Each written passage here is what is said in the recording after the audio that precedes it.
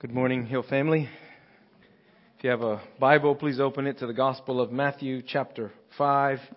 It's a joy to worship with you this morning. It's a joy to lead you in the preaching of God's Word. My name is Jimmy. I am one of the pastors here at the Hill Church. A few announcements you saw there. Tonight, we'll be back for corporate prayer at 5 p.m. here.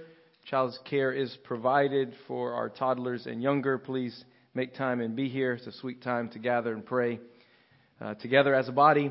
And then starting this Wednesday for the next consecutive 4 Wednesdays in this month, we do what we call our J-terms, where our community groups, rather than meeting in homes as we do, all collectively meet here at the church on Wednesdays, and we kind of study a more focused topic in some sort together to kind of think about and help us walk together as disciples of Christ. We want to do that thinking about the topic of evangelism for the next 4 weeks. So please be here. Be a great time to fellowship, a great time to sit under the Word together, to grow in our affection for the Lord by learning how we can share the gospel and take the message of Christ to our neighbors more effectively. So we'd love to see you here on those Wednesdays. In July of 1961, 38 players of the Green Bay Packers reported a training camp for the start of a new season. And just a few months earlier, they had lost the national championship game by squandering a fourth quarter lead to those pesky Philadelphia Eagles. And with this disappointing finish in mind all summer long, the team had finally reported for camp, ready to get to work. Players and coaches, no doubt, were eager to advance their game to the next level. I'm sure trying to figure out all the details, the specific things that they had not done well the previous season. But their coach, Vince Lombardi, had a different idea. He walked into the training room that summer taking nothing for granted. Lombardi had a tradition of starting from scratch each year. He would begin with the most basic but essential aspects of the game of football. And that summer, in light of what had happened the year before, it said that Vince Lombardi stood before the 38 professional athletes and coaches who were really one quarter away from winning it all the season before and said, holding up a pigskin football, "Gentlemen, this is a football." Coach Lombardi, though, was not making a statement regarding, I think, the intellectual capacity of his football players. He was making a statement about football, about coaching, about winning. And as one of the most successful coaches in the NFL, his methodology was known for hammering the basics. Mastering the fundamentals was the pathway to success, he believed. And 6 months later, the Green Bay Packers would beat the New York Giants, actually 37-0, to win the national championship. Now, this morning, I'm opening up with that not because we're a football team, not because we're chasing aspirations of winning a Super Bowl, and most especially not that I'm Vince Lombardi. But we all need to emphasize the importance of mastering the basics. At the start of a new year, rather than trying to cast a lofty vision or compelling vision, we're going to focus our time on the basics, the fundamentals of our faith, and the fundamental marks of our church. And over the next 4 weeks, we're going to be answering the questions very basically: what is the gospel? What is a Christian? What is the church? And who are we as the Hill Church? And to set the stage, I've asked you already to turn to Matthew chapter 5. We're going to read verses 14 through 16 in just a moment, a text of Scripture where we derive our really identity and purpose as the Hill Church.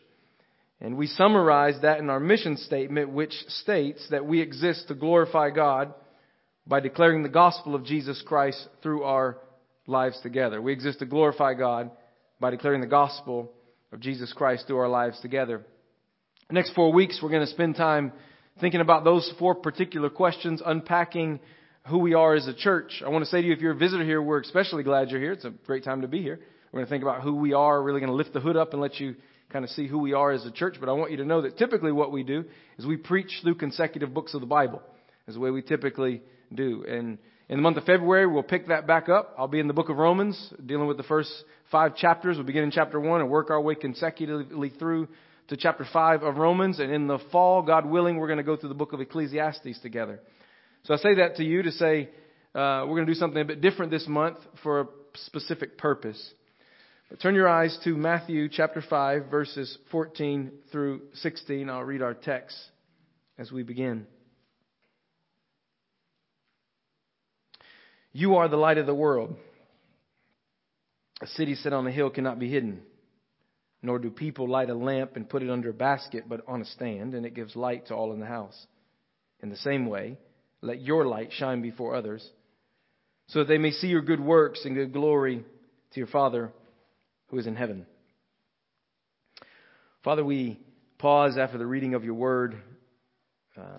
Lord, we've already sang the fact that, Lord, we need you, that you're our one defense, you're our only righteousness. Everything that we need for life, for breath, for spiritual sustenance is not found in us, it's found in you. So God, even as we pause after the reading of your word, we want to recognize humbly our need for you. Our need for you in every area of life, our need for you in this moment to hear, to understand, to obey your word and to grow as a disciple of Christ. Lord, as we think about the question, what is the gospel this morning, particularly as we get to the later half of our text, for some it's a conversation or a topic we may tend to just check out and say, I know what that is. God, I pray you would focus our minds and our hearts' attention. There is nothing, no conversation, no topic more important that we all should be involved with till the day that we die than what is the gospel. What is the glorious riches of what God has done for us in Christ. So God, let us guard our time as we think well from your text to honor and glorify your Son. In his name we pray. Amen. For Matthew 5, I want to do two things this morning. I want to unpack our mission statement, as we call it. And then by way of application, we're going to think together about our core beliefs as a church. All of that to answer the question as we move to the end of our service, as we'll take the Lord's Supper, answering the question, what is the gospel? All right. So Matthew 5 is contained within Jesus' famous Sermon on the Mount. The Sermon on the Mount is a paradigm-shifting section of Scripture in relation both to the kingdom of God and the people of God. John Stott referred to it as the nearest thing to a manifesto that Jesus ever uttered, for it is his own description of what he wanted his followers to both be and to do. And in Moses-like fashion, Jesus goes up on the mountain to instruct his disciples. But unlike Moses, Jesus, he doesn't go up to institute new laws to outline the disciples' faith. Instead, he sets forth a way of living in fulfillment of the law, made possible only through the new covenant, the new birth by the Spirit of God. In the Sermon on the Mount, we find a new kingdom way of living meant to characterize those who are born of the Spirit and walking in the newness of life, the church. The new king has come in Jesus. And the new kingdom people are those born of the Spirit of God, both Jews and Gentiles, known as the church of Jesus Christ. And in Matthew 5, 14 through 16, Jesus provides the second of two important images meant to mark the identity of this new kingdom people, the church here on earth. And it's essential we know who Jesus is referring to here, addressing here, we should say. Just a few verses earlier, if you put your eyes back on verse 1 of chapter 5, we read, seeing the crowds, Jesus went up on the mountain to address his disciples. Jesus is speaking particularly and collectively here to his disciples. The two guiding pronouns of this passage, you and your, are both plural. And that's important for us to see. And the you in verse 14 is also emphatic, meaning you, my followers, and none others, are the light of the world. Jesus is not saying, Peter, you are the light of the world. He's not saying, John, you are the light of the world. He's not saying, Matthew, you are the light of the world. He is saying, my followers, collectively, the church, you are the light of the world. Now, this image of light, found 4 times in this section, carries a rich meaning throughout the Bible. And it stands for revelation, it stands for instruction, it stands for hope, joy, salvation, and even the radiance of God's glory, His presence. And first and foremost, we know that God is light. In Him there is no shadow of darkness. This is who God is. We also know that God's inspired word, the revelation of Himself, is said to be a lamp under our feet and a light unto salvation. But in terms of redemptive history, Israel particularly was said to be a light unto the nations. And in passages like Isaiah 42:6 and 49:6, we know the coming Messiah, the true servant of the Lord, the true Israelite, would be a light for the nations. And yet all of this imagery, all throughout the Bible, finds its fulfillment in the Lord Jesus Himself, who declares Himself in John chapter 8, verse 12, I am the light of the world. So it's truly remarkable and a bit stunning that Jesus looks to His disciples here and aims this loaded image towards them, towards us. We are the light of the world. And Jesus is making clear that He has chosen His people, His church, those who follow Him, to be the vehicle through whom His great light of salvation can shine in this dark and desperate world. The significance of the local church in redemptive history must not be missed. There is no greater institution on this earth that anyone could be a part of than the Church of Jesus Christ. I didn't misspeak when I said that. The church is the only institution that possesses the life-changing message of the gospel of Jesus Christ. And that has nothing to do with us. It has everything to do with Jesus and His work of salvation, whom we are called to represent. God has saved us. God has redeemed us, church, to be something. And make no mistake, our role in redemptive history was just as passive as it was for Israel coming out of Egypt. We were bound by our sin as well. All we could do was cry out to God for rescue. He accomplished everything necessary to make us who we are. God has done something truly wonderful and marvelous in saving and establishing us as His people. And now that we are His people, the church, the life that accompanies our redemption is anything but passive.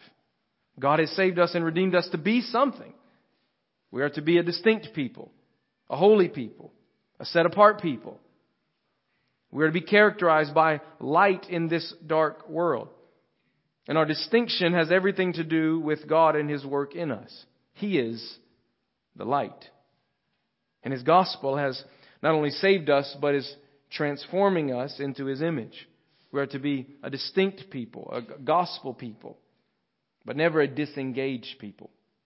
Verse 14 says, you are the light of the world. A city set on a hill cannot be hidden, nor do a people light a lamp and put it under a basket, but on a stand, and it gives light to all in the house. German pastor and theologian Dietrich Bonhoeffer, commenting on this verse, said, quote, flight into the invisible is a denial of the call.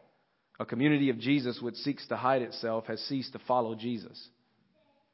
So God did not redeem us. God did not call us into His kingdom to hide us somewhere. Light shines in the midst of darkness, and our calling is to be the bright light of the gospel in this dark and desperate world. We have been given an influential position like a light on a hill that guides people to safety. We are both to attract and to give direction to Jesus. We're to stand out. We are to shine far. So what Jesus is speaking of here is a public, distinct, recognizable group of Spirit-filled people marked out for engagement in the world. That's who the church is. That's us. That's what it means to be the church. And all of this has an ultimate aim. Look at verse 16. In the same way, let your light shine before others so that they may see your good works and give glory to your Father who is in heaven. So our aim is directed at the glory, the weight, the magnitude, the majesty of God. There's nothing more ultimate in this world than the glory of God's great name. That my name may be known among all the earth is God's call all throughout the Bible. So church, we are called to participate in this as His people by pointing the world to Him. So the church itself, the Hill Church in particular, is not about any of us in this room. It's not about me. It's not about you. It's not about ultimately this community that we're in. It's not about this country. It's not about this neighborhood. It's not about preserving the culture that we live in. It's not about preserving the nation that we're under. The sooner we embrace that reality, the more effective we can be in proclaiming God's glory among the nation. It's about Jesus.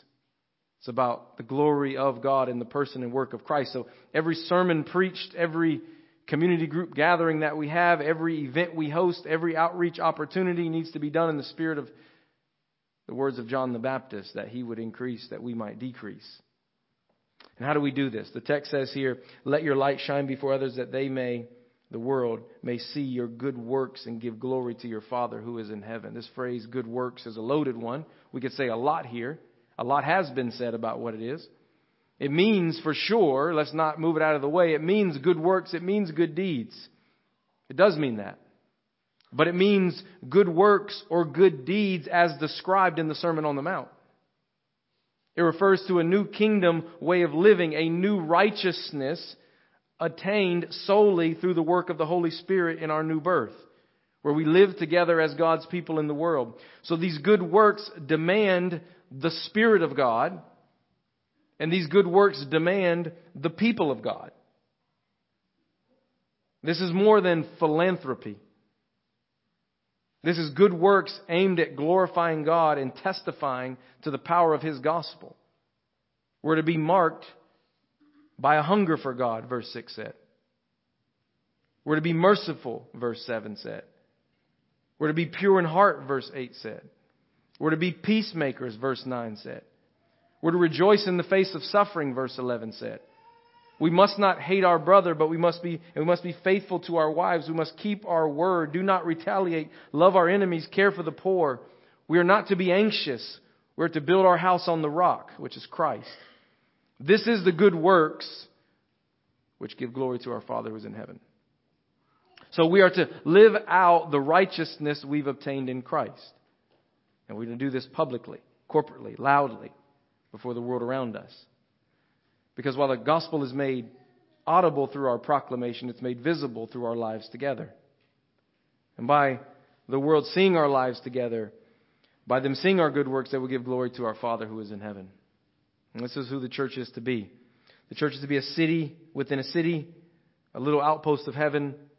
We're to be a community of light on this hill, bringing glory and honor to our God by doing good, by proclaiming in word and deed the power of the gospel in our midst. Biblically, this is who we should be, the Hill Church. So geographically, and matter of fact, that's who this neighborhood knew of this church to be when we got here. When we went around and interacted with our neighbors when we first got here, knocked on doors, we asked them, hey, you know about the church down the street? And everyone would say, I don't know. Oh, the church on the hill. That was what everyone knew in this community. Oh, that church on the hill. So we said, man, we should strive to be biblically, strive to be theologically what this church is known for geographically in this community. Let's be the city set on a hill. So we exist to glorify God by declaring the gospel of Jesus Christ through our lives together. 3 parts to that. Our aim, as we said, is the glory of God. The means of accomplishing this aim is gospel ministry, the good news of Jesus Christ. And the vehicle is our lives together as the church. So now, while Matthew chapter 5 is our theme verse that guides our mission statement, I want to give you 3 core beliefs, 3 foundational beliefs, or we could say convictions that undergird who we are as a church.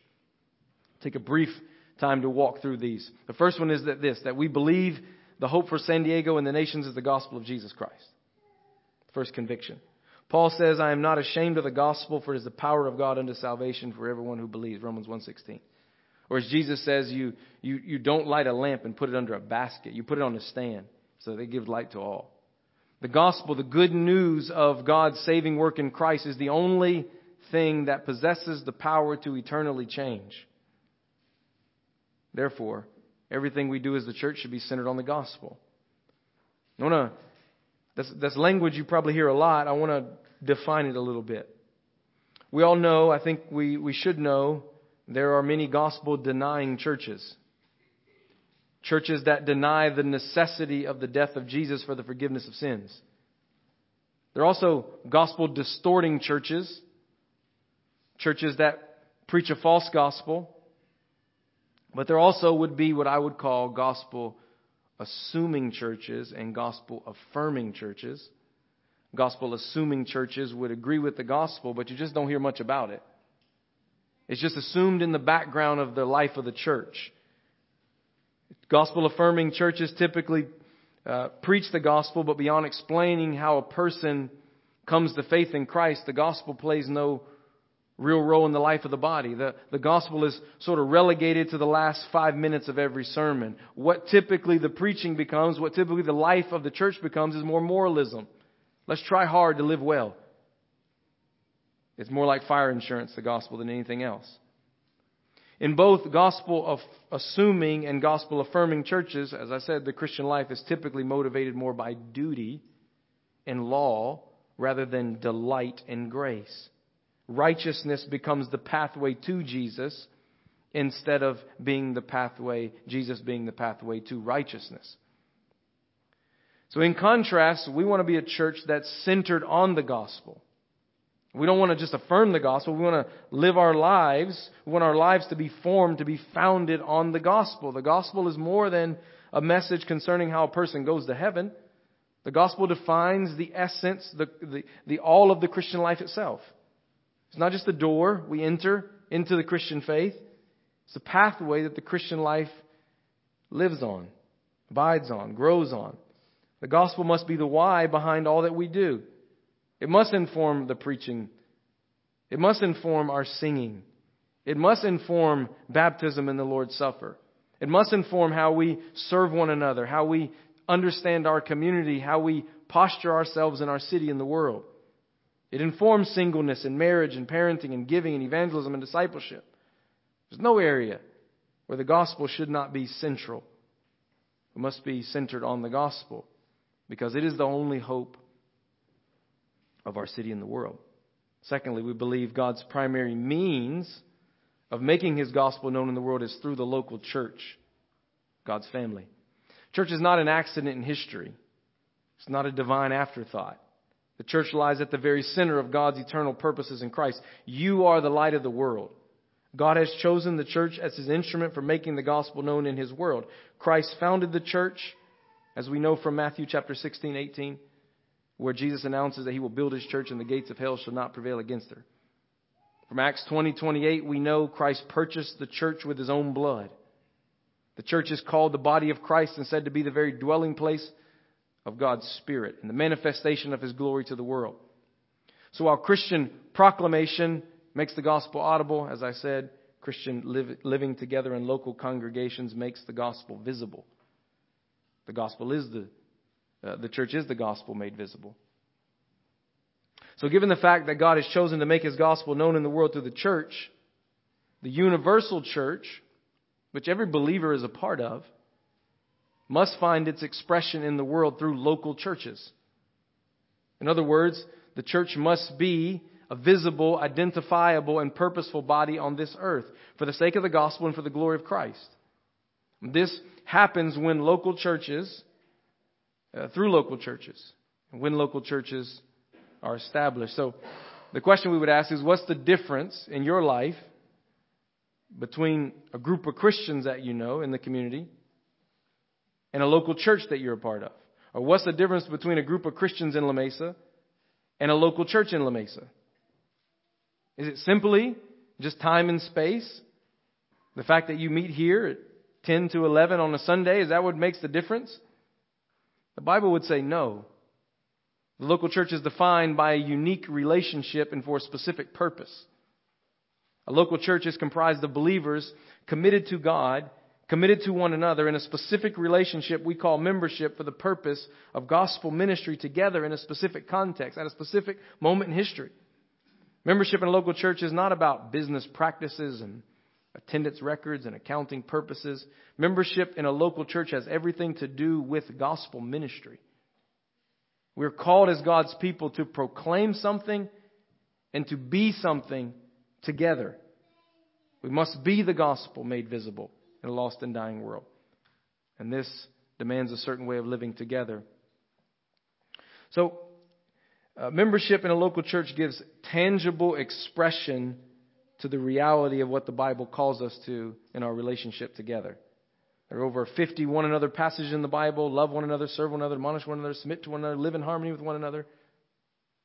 Membership in the local church puts real names and real faces on those one another's for you.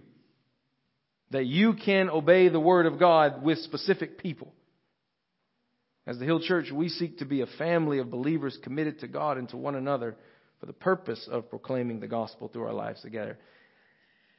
This brings us to our third belief. How do we do that? We believe our task or our mission as the Hill Church is making disciples. So the church is not just a family. The church is a family with a mission or on a mission. We're a family commissioned by the Lord Jesus Christ to go and make disciples.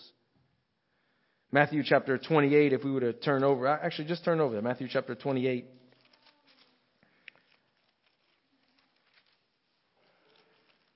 We don't disconnect Matthew 5 from Matthew 28. The text is building. He's calling them to live a specific way for a specific purpose. What is that purpose? Final words of Matthew chapter in Matthew's gospel. And Jesus came and said to them, his disciples, all authority in heaven and on earth has been given to me. Go therefore and make disciples of all nations, baptizing them in the name of the Father and of the Son and of the Holy Spirit, teaching them to observe all that I have commanded you. And behold, I am with you always to the end of the age. This is the resurrected Jesus, the one possessing all authority in heaven and on earth.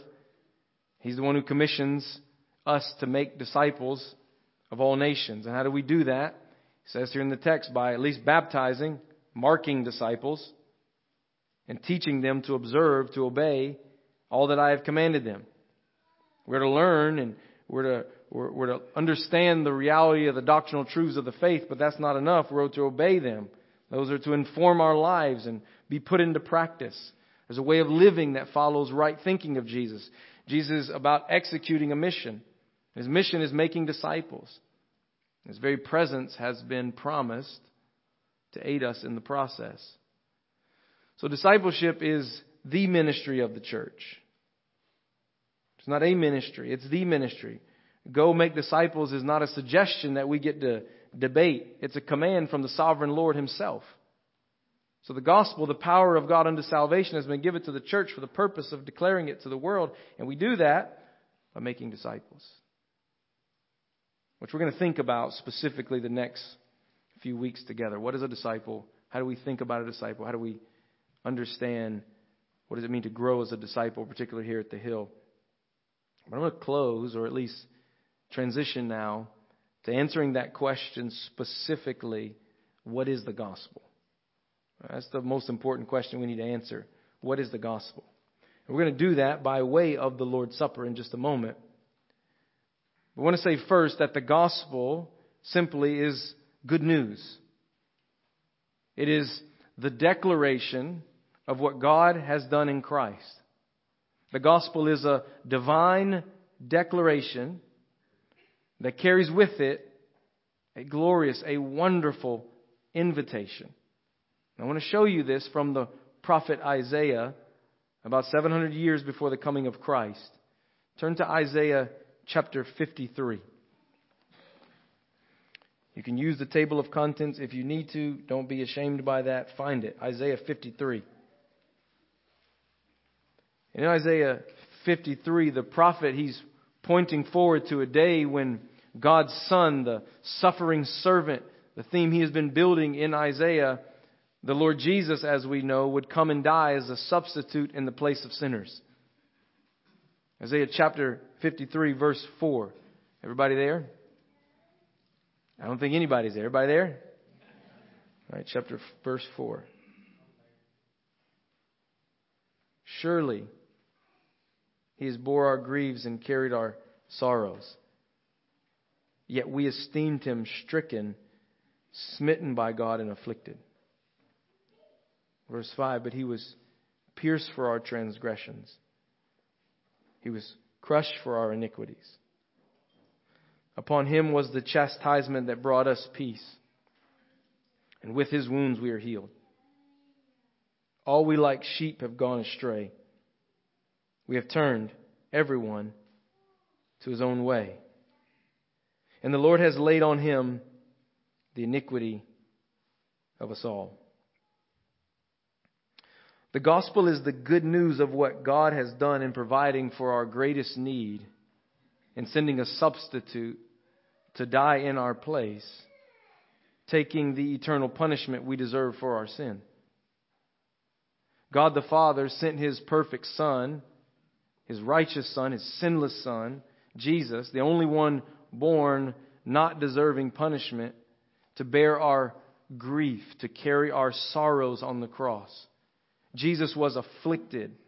Jesus was pierced for our transgressions. He was crushed for our iniquities, our sin. By Jesus' wounds, we are healed.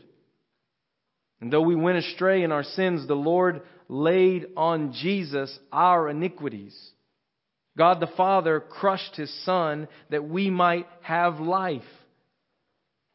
And this life is made available to us because Jesus rose from the grave, demonstrating His power over both sin and death. That is the gospel message. That is the declaration of what God has done. And this is the greatest news for all mankind. God has acted on our behalf in Jesus. The gospel is not a message outlining how we can earn our way to heaven. The gospel is not a message about a bag of treasures that we receive from God when we obey Him. It is the declaration of what God has done. It's the greatest message of human history. And it entails a glorious invitation. And that's exactly what the prophet communicates just 2 chapters over in chapter 55. Turn over to chapter 55.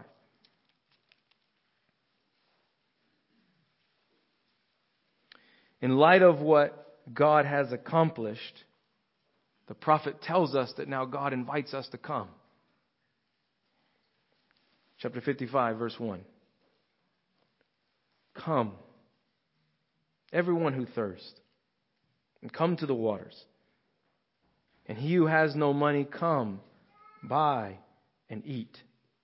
Come, buy wine and milk without money and without price.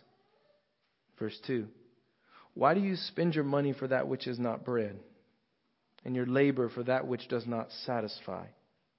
Listen diligently to me, and eat what is good.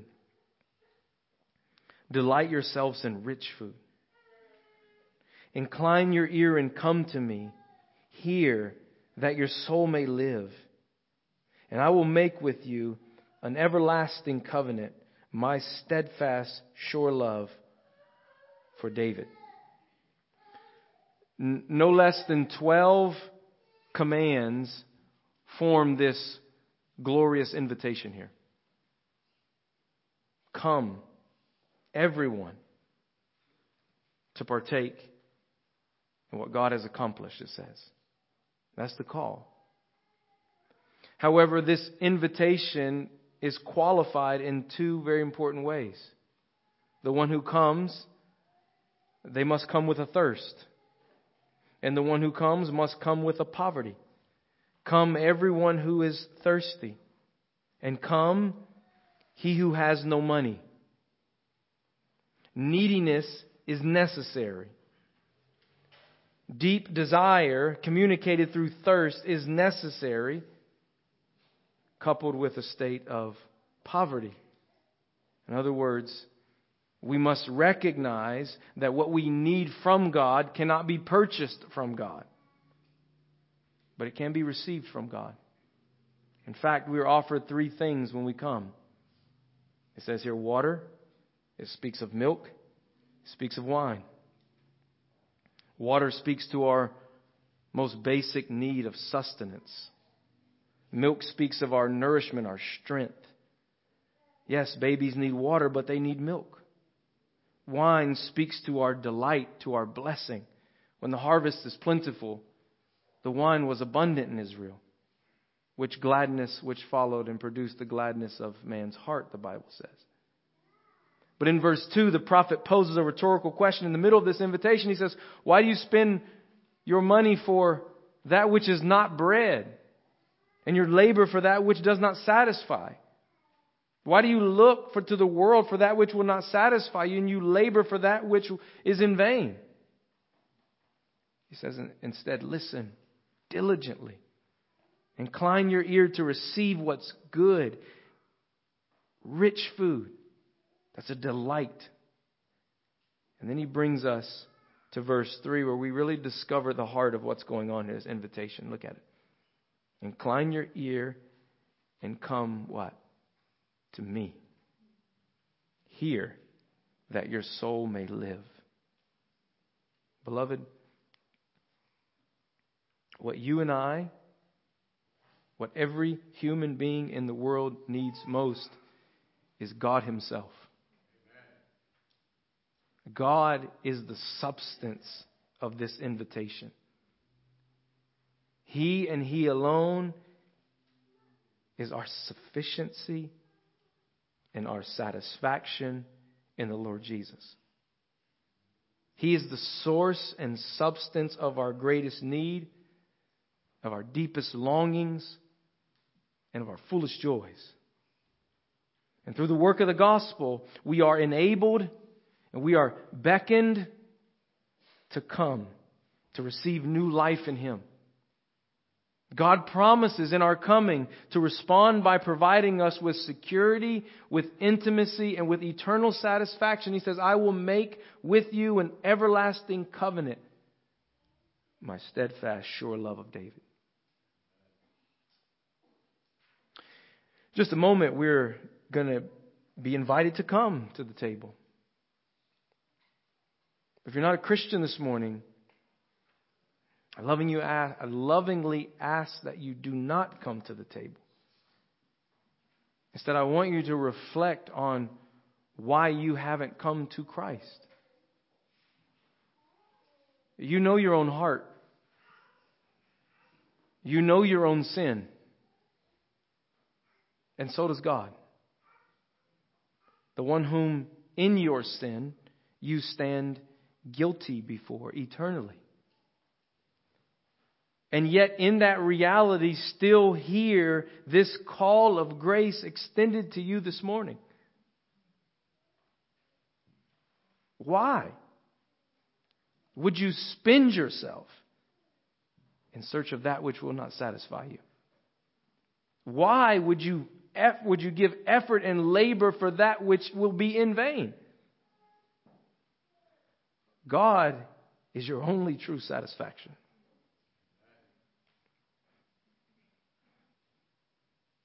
He has accomplished what's necessary for your restoration. Through His righteous life lived for you and His sacrificial death accomplished for you, He has overcome your rebellious heart on the cross if you will receive Him by faith. So in a moment, as we come to the table, you need to come to Christ. Confess your sin and your guilt to God and come to Him.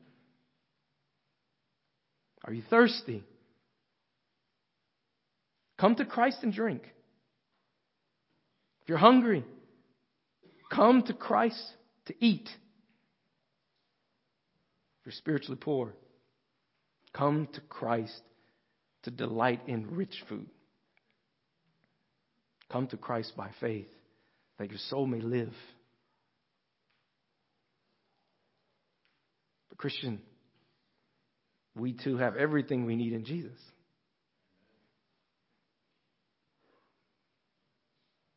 Make that your confession this year. You have in Jesus water. You have milk. And you have wine. You have sustenance. You have nourishment. And you have joyful abundance in Jesus. Why do we look to this world and the things of this world for the satisfaction, for the affirmation, for the security, for the intimacy that only God Himself can and has provided you? Christian,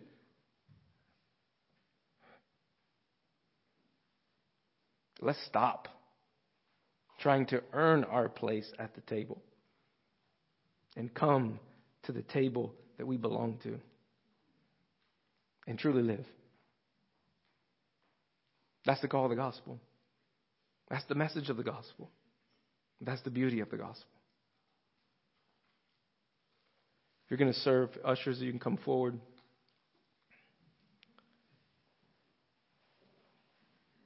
Before we pass the elements, and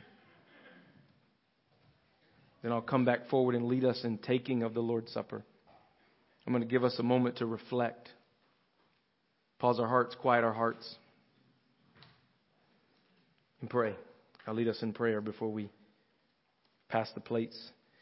Receive the elements, and then I will come back forward afterwards after we sing, and I will lead us in taking them together.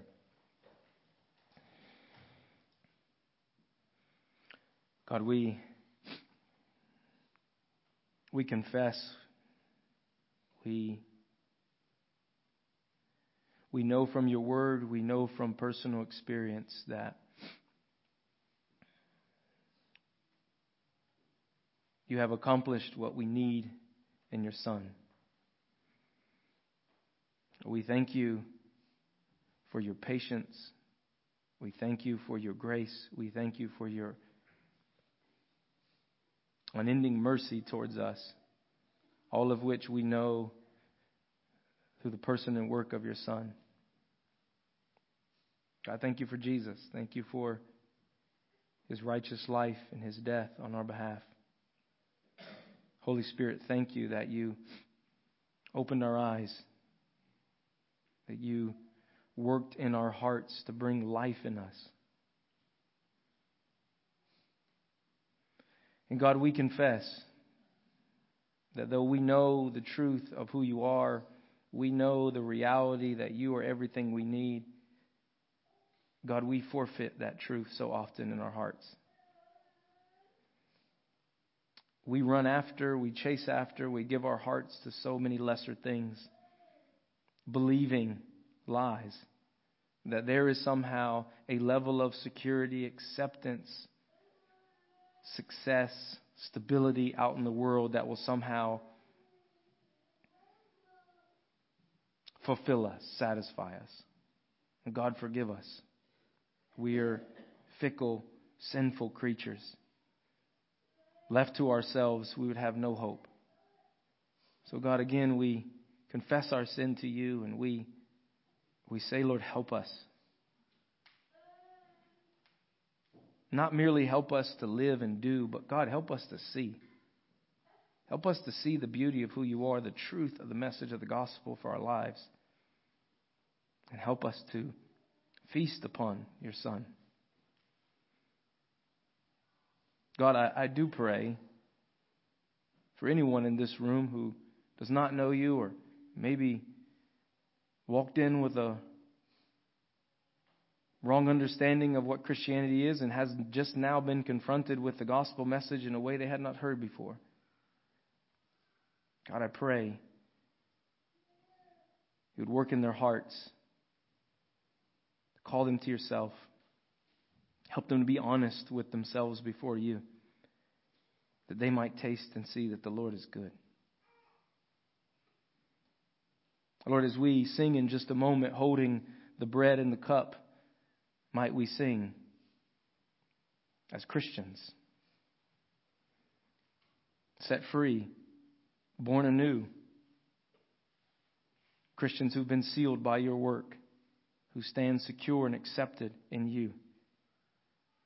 God, help us this year to live in light of the gospel, for the gospel, and live as gospel people.